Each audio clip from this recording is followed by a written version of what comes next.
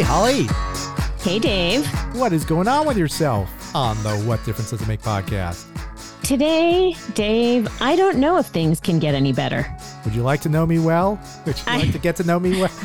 I'd like to get to know you well. You know what? I would like to get to know Howard Jones well. You're in luck. He's coming onto the podcast today, so we will get to know him well. Oh, that is love? What is love? I don't know. Love is the fact that we get Howard Jones on the podcast today. That's awesome. Love it. Okay. Well, Howard Jones has a book out, but it's not just any ordinary book. Holly, please tell me more about this exciting new venture. It is a fanthology, which is a thing. I didn't know that that's what it was called, but it is a collection of memories from fans. He put out a call on social media for anybody who has seen him, been a longtime fan, of stories that they have about him, about seeing him, maybe the first time they saw him. This is a fabulous collection of memories that people have submitted. It tells a really nice story about his rise to fame, and it was really fun to read. So it's called a fanthology, but the title of the book is called We're in This Together, which is an awesome title, I think. What do you think, Dave? I agree with that. In fact, you know what? Why don't we bring a fan in on this episode? How about that? Someone who submitted some material, an actual Howard Jones story, and we got her to talk with Howard. This is going to be kind of cool. I should add that we're talking to a fan, but we are fans also.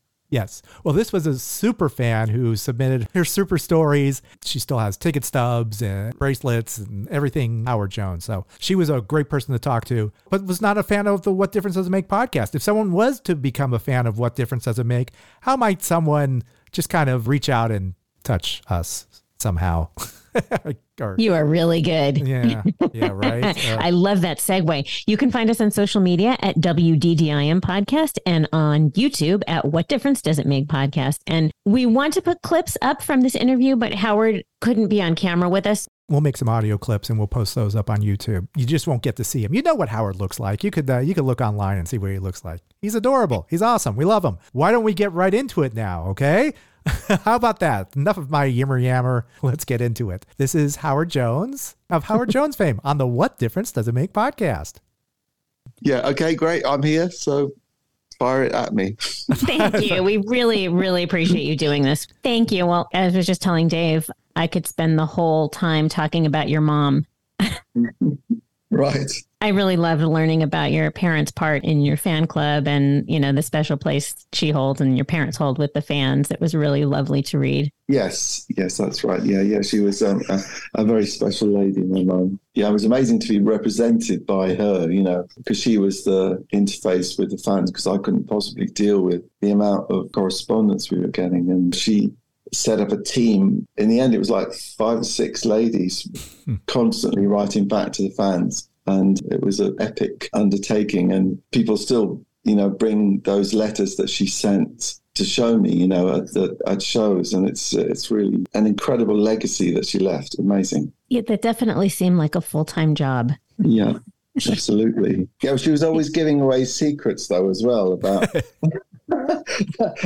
you know, like telling fans that she established these great relationships with, like things that, oh yes, Howard will be doing this on a certain time, and if you want to meet him, you know, you'll have to go there. And she used to send like baby pictures of our kids to people, and it's like, well, we didn't actually say you could do that.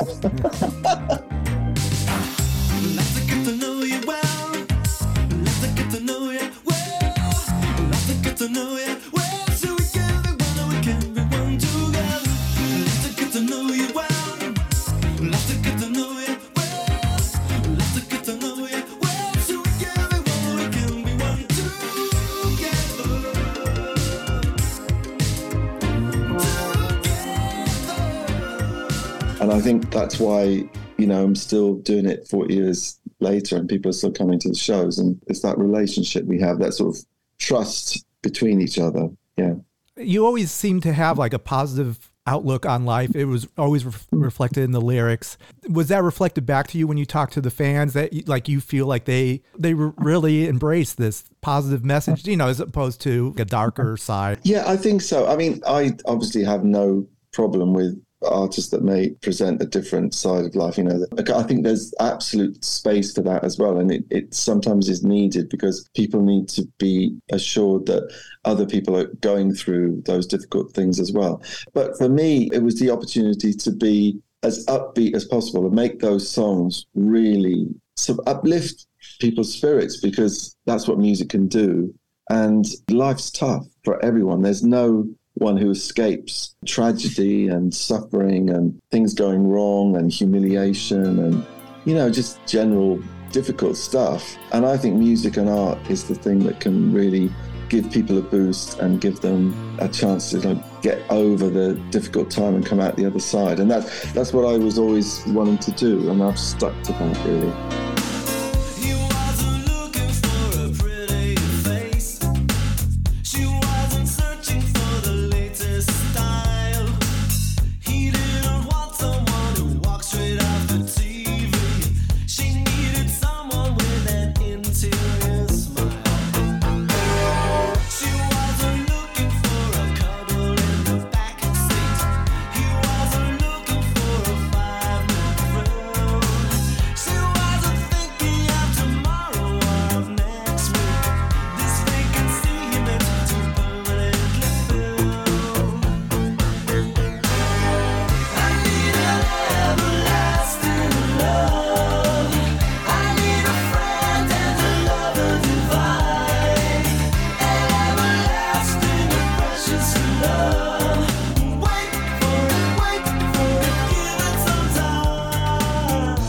That was my mum, she's such a lovely person. That really creates an extra bond, an extra special bond with the fans. And it feels like, I know they feel like they know you from that. From what I could tell from the book, they were very respectful of you. Yeah, definitely. I guess you would consider her your number one fan. Was she a piano player, or what was just kind of, how you got into it? We're going to talk about your mom first. Okay.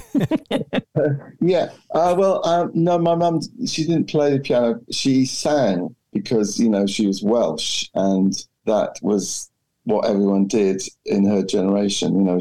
She'd be singing in church and singing at home, and her mother used to sing. So it was just totally normal in Wales. They would never have been able to afford a piano. She had 5 brothers, and they lived in this tiny house. I don't know how they fitted all those people in there. And I know the rent was like £8 a week when we used to go and visit them. So yeah, piano would have been completely out of the question. But I expect she could have learnt it though. She was very musical, and she sang beautifully. So yeah. How is your Welsh? Just out of curiosity. Well, I can pronounce Welsh and I can sing the Welsh hymns, but I can't speak it authentically. I would have to use Google Translate to do that. It's complicated. Well, at one time, Welsh was the language of the whole of the United Kingdom. I don't think people realize that. And then we had some European visitors that then changed our language. But at one time, it was the whole of the United Kingdom spoke Welsh. I did not know that, and you're very diplomatic to say visitors. Well, from what we've seen of Wales, it looks exquisite. And now with Welcome to Wrexham, Wales is being exposed to more of the U.S. Yeah, I haven't had a chance to watch that yet, but it's getting great reaction, isn't it? Yeah. It's worth it. Who was your football club? Well, I get asked this all the time. Okay. And I do follow football, I really do. So I would say, it's the teams that play the most attractive football to me that I'm attracted to. And at the moment, it's Liverpool that I'm really loving. I like that team. Well, I like the city as well, Liverpool. So to the book, I have a few questions about the book.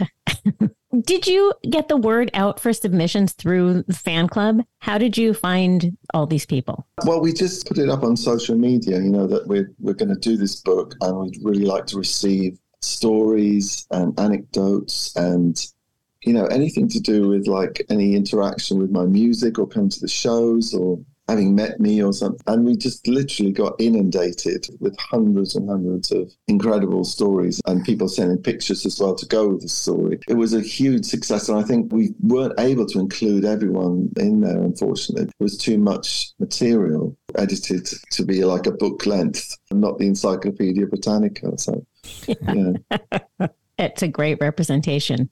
Really. I was really touched by this book and reading the stories. And it makes you realize that it's a common bond, the way the fans have felt about you and have expressed the way they feel about you. Anybody who feels passionate about a band or an artist, we feel like we can relate to them by reading all their stories. And it's really special. And I cried. Yeah. I mean, I think my wife Jan has read more of it than I have, because I've been incredibly busy recently with everything. And Jan, once she started reading, she couldn't stop. I think that I'm very proud of that relationship with the fans, because to me, that's what it's all about. And I think that 40 years is a long time, and that demands a kind of consistency on my behalf, not deviating from what I said I was and who I wanted the music to be about. So I think that that's been the heart of it. There's been a consistency there right from the beginning, right from day one, about what values that I upheld and how I treat people and how I regard the fans, which to me, I obviously cannot do what I do without them. So they've given me the opportunity to do this music and to have the freedom to do it in a way that I really wanted to. And then my part of the bargain is to really deliver the best thing that I can on all levels, you know. Achieved. You can retire now.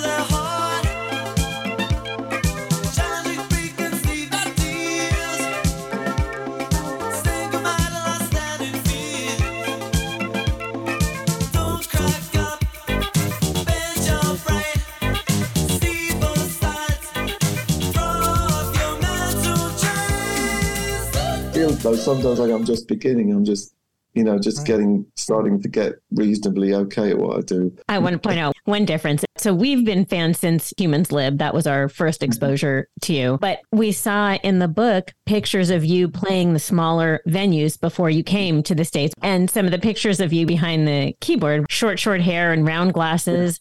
Yeah. And it's a much different look than we first experienced when you got here.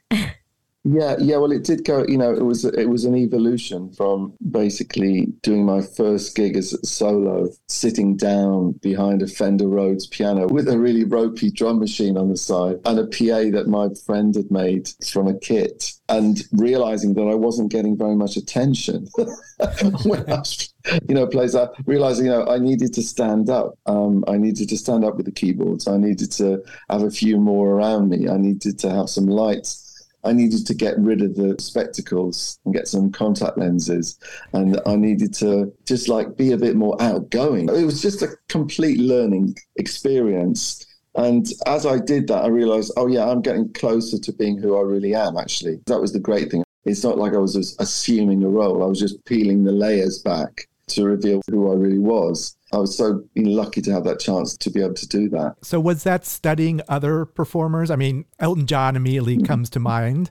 I'm a keyboardist. I'm going to be the star. Who were you a fan of? Who would you? Yeah, I mean, most keyboard players are very sedentary. Elton just sits there, doesn't he? And I wasn't going to be that. My inspiration was Keith Emerson, who was the lead man. He was the keyboard player who was the front man of the band. And he was roaming the stage and rolling his Hammond organ around, sticking knives into the keyboard. And it was just so riveting to watch. And it was more the spirit of that I took on. If you're going to be the front man as a keyboard player, you have to be mobile. So for me, it was like getting a keyboard and strapping a guitar strap on it and putting it around my neck. And, before guitars were invented or anything. So I could be mobile and then have sequences and arpeggios running with the ear so that I could leave the keyboards running and be out with the audience. And so, there was nobody to learn from that, because as far as I knew, I was the first one to ever do a one-man electronic show. So it was really make up the rules yourself. And, I got Jed involved, a mime artist, brilliant dancer, and we came up with all these characters. We had TVs on stage with programming done on a BBC computer. Like, how can we do things different to all those rock and roll guys? We're a new generation. We don't want to do the same thing as them. We want to do something different. And that's basically what we did. And that's really what got people on board in the end. And also got a real reaction from the old school, the old guard of rock and roll. What? You haven't got a drummer? What? You haven't got a guitarist? What? You got a mime artist on stage? It's like, yes, we have, and we're sticking to it, mate. It was fun. Performance art, rock and roll. Yeah. Yeah, no, he was great. Great addition. And yet he didn't detract. You can see how all eyes can go to Jed, but he certainly didn't detract. No, that's right, because we worked out characters and we worked out interaction between us. And the characters were always related to what was in the song. So that was such fun coming up with the ideas, and we worked together on that. It was just fun. Having a great time learning about the Howard Jones fans and Howard Jones himself. But the time has come to take a break, so let's just do that right now. Hello, Pantheon podcast listeners. Christian Swain here to tell you more about my experience with Raycon earbuds. Our family now has 3 pairs of Raycon earbuds around the house, and my wife just grabbed a pair of the Headphone Pros to replace some headphones from a company that was double the price.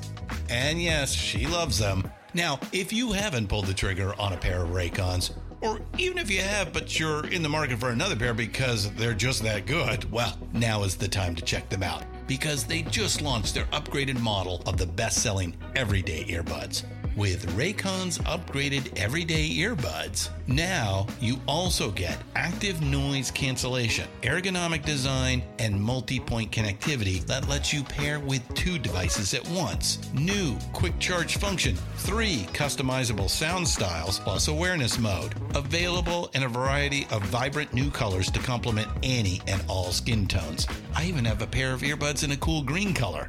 I have tried just about every earbud known to humankind, and these Raycons are fantastic.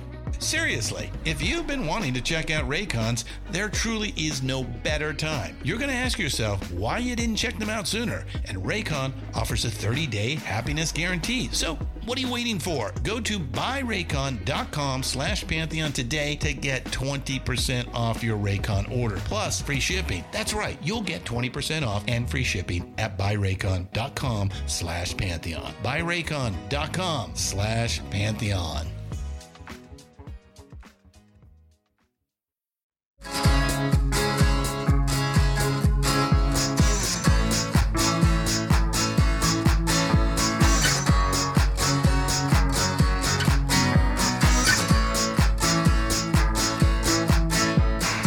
And we're back on the What Difference Does It Make podcast with our guest, Howard Jones.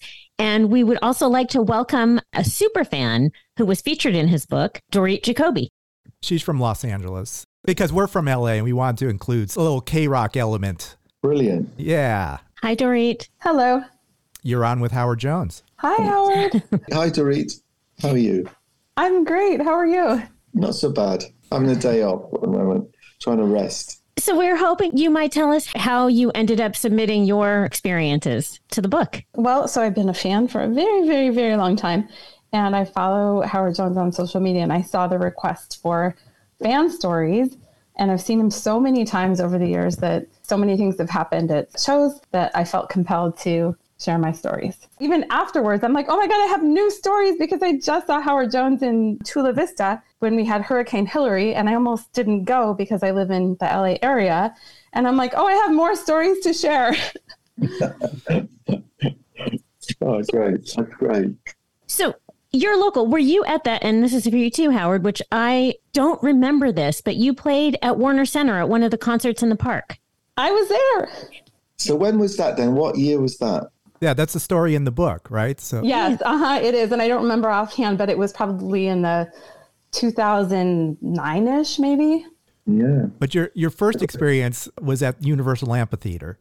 Yeah. So my best friend had won pit tickets to see Howard Jones at the Universal Amphitheater, which is sadly no longer a venue. And we were so excited, and we were in the front row and dancing and singing. And it was just like the best experience ever. That was my first time seeing Howard Jones. And yeah, I was so shocked when he was coming to Warner Center, one of our local free concerts in the parks, because it's unheard of to get names like Howard Jones. And the story I submitted is about how I was kind of mortified. We met some friends there. We all had our kids with us. Our kids were pretty young at the time. And I got there super, super early, Howard, because I wanted to be up front and to have the best spot to be able to see you and hear you and dance and sing. And there was like this chain link fence thrown across to provide a barrier between where the fans were going to be. And there was a grassy area and then the stage and security. And the kids were playing with the chain. So I had my kids sit down and we were picnicking and just kept giving them snacks to keep them occupied. But my friends' kids were out of control. And the security guard came over and talked to us a couple of times. And I was so afraid that we were going to get kicked out or asked to leave or asked to move. So I kept distancing from those friends. I kept moving over a little bit more, because I didn't want to get in trouble because of their kids. And I'm like, I'm not moving. I want this spot. Great. That's great. You did that. Yeah, that's right. Yeah, that's right. Yeah, stick to your guns and hold your ground. And you're wondering if Howard might have noticed how well behaved your kids were. Oh, I doubt it. I was just praying that it wouldn't be a distraction and that it wouldn't interfere. And yeah, that it wouldn't bother him, that we wouldn't get kicked out. Yeah. When our kids were young, we took them on the roads. You know, they came with us. They slept on the tour bus with us, and they had like 30 uncles and aunties to look after them during the day. There's a great picture that we saw yesterday of our son when he was 1 year old, apparently driving the tour bus. Obviously, he wasn't actually driving it, but there he is sitting in the driver's seat, you know, with his hands around the wheel. And we always love having kids around, actually. You know, that's because, you know, we're family people. So that's great that you brought your kids, you know, because it's music, isn't it? And it's fun. Yes, thank you. I love that. I was telling my youngest, I have 3 sons, I was telling my youngest, don't come in the office, I'm going to go talk to Howard Jones. He's like, are you kidding me? Tell him I said hello. I am completely like indoctrinated all of my children. They are huge 80s music fans. They know your music. Oh, well, that's great. That's great. That's brilliant. That's right. Well, it is exciting for me because, you know, now when I look out on the audience, there's, you know, obviously there's the people who have been with me since the beginning, but also there's all these younger people in the audience, which is very exciting for me to see because it means that the music has traveled through the generations, and that makes me feel really good. In fact, I inwardly celebrate as soon as I see a young person in the audience. It's brilliant. Love that. I would imagine the Universal Amphitheater, Howard, was your first like huge show, right? I mean, that was like 6,500 people at Universal. What was your memory? Do you remember that? And like, you know, like... Yeah, well, it was the tour where we played Madison Square Garden and we played the Universal Amphitheater. So, you know, it was a big leap from, you know, somebody from High Wycombe who'd been playing tiny little pubs.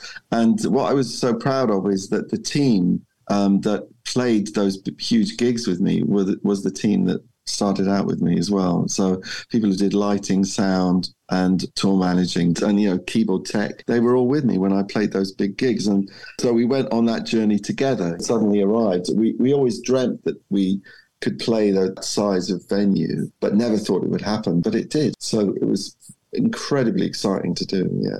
I loved reading the stories about your friends who were the biggest supporters in the beginning that came with you along for the whole journey. You talked about it in the beginning of the book. Yeah, that's right. To have people who around you that knew where you came from, you know, the very humble beginnings of it all, meant that my feet could stay firmly on the ground, you know, because we'd done this together. I know I was like the focal point of it, but I couldn't do what I did without them. And we just went on this adventure. I remember the first time we came, you know, we arrived at New York on a plane, all of us, and we got onto our first tour bus. And the driver, his name was Mike Morrison, he said, "Okay, you Lannies, I got to say a few things to you," you know, and he was it was just a big shock for us.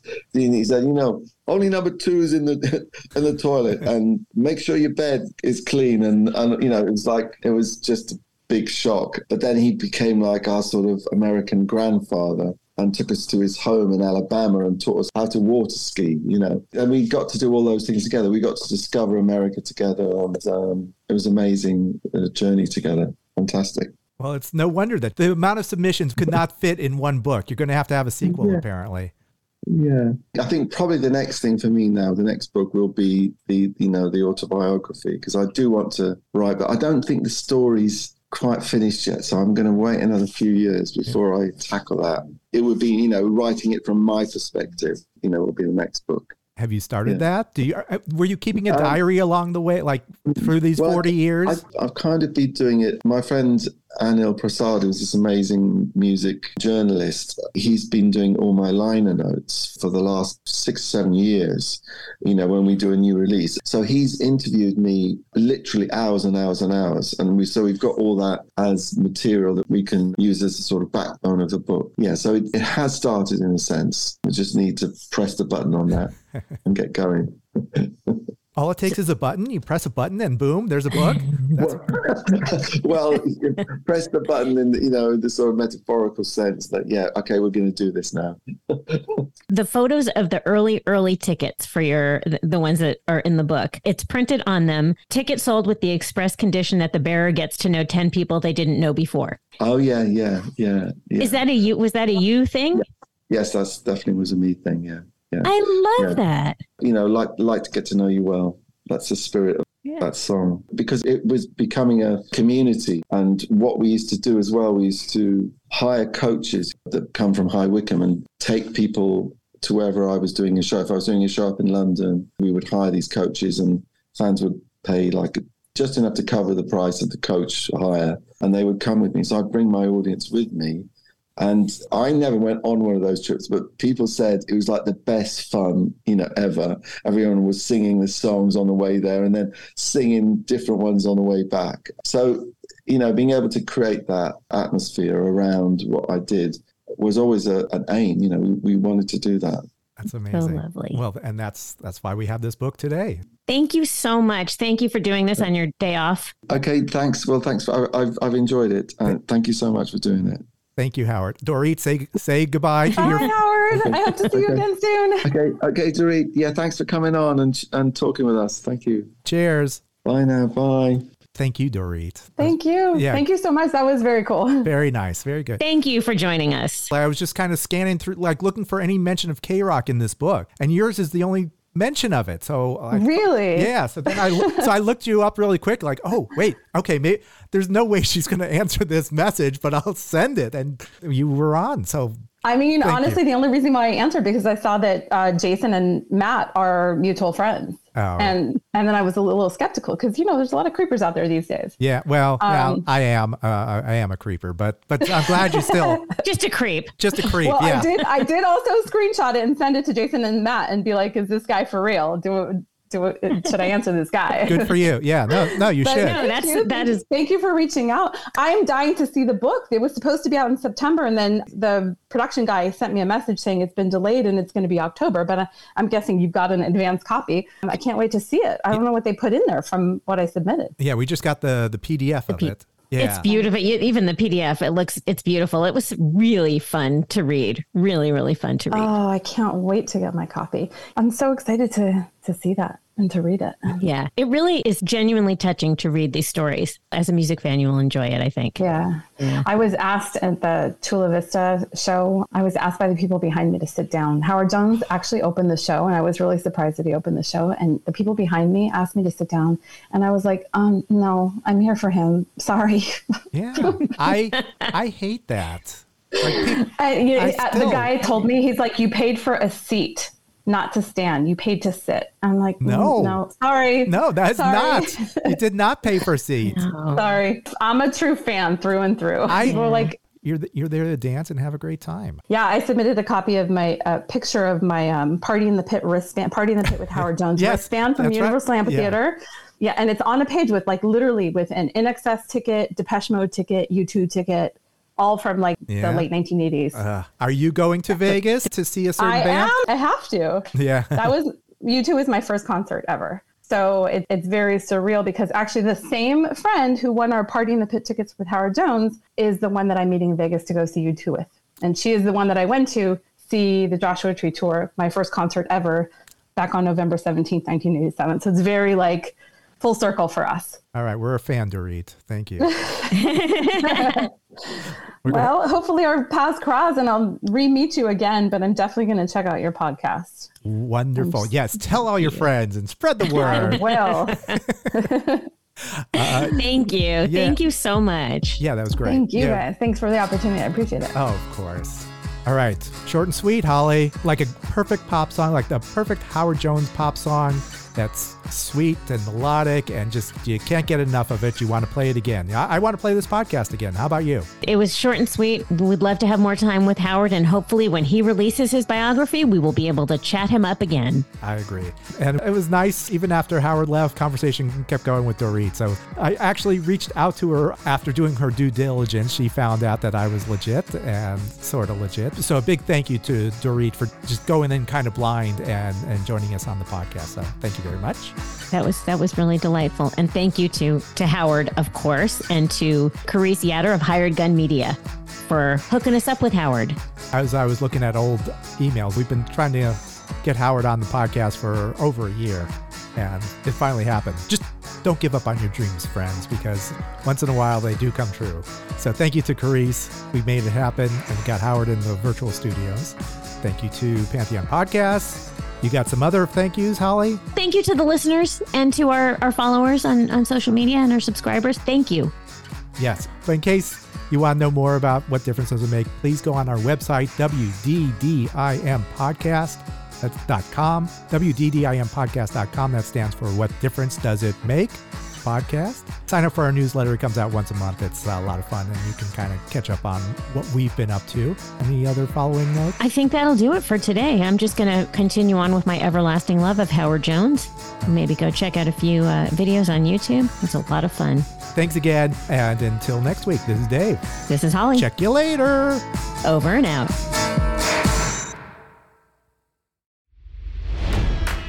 It's NFL draft season, and that means it's time to start thinking about fantasy football. FantasyPoints.com features industry-leading experts and prognosticators using proprietary hand-charted data to help you score more fantasy points. FantasyPoints.com is the place to go for whatever kind of fantasy football you play. Whether you play fantasy football, daily fantasy sports, or do a little bit of everything, Fantasy Points has the meticulously researched content to guide you to victory. And why wait for the fall? Fantasy Points also covers the new spring football league, the UFL.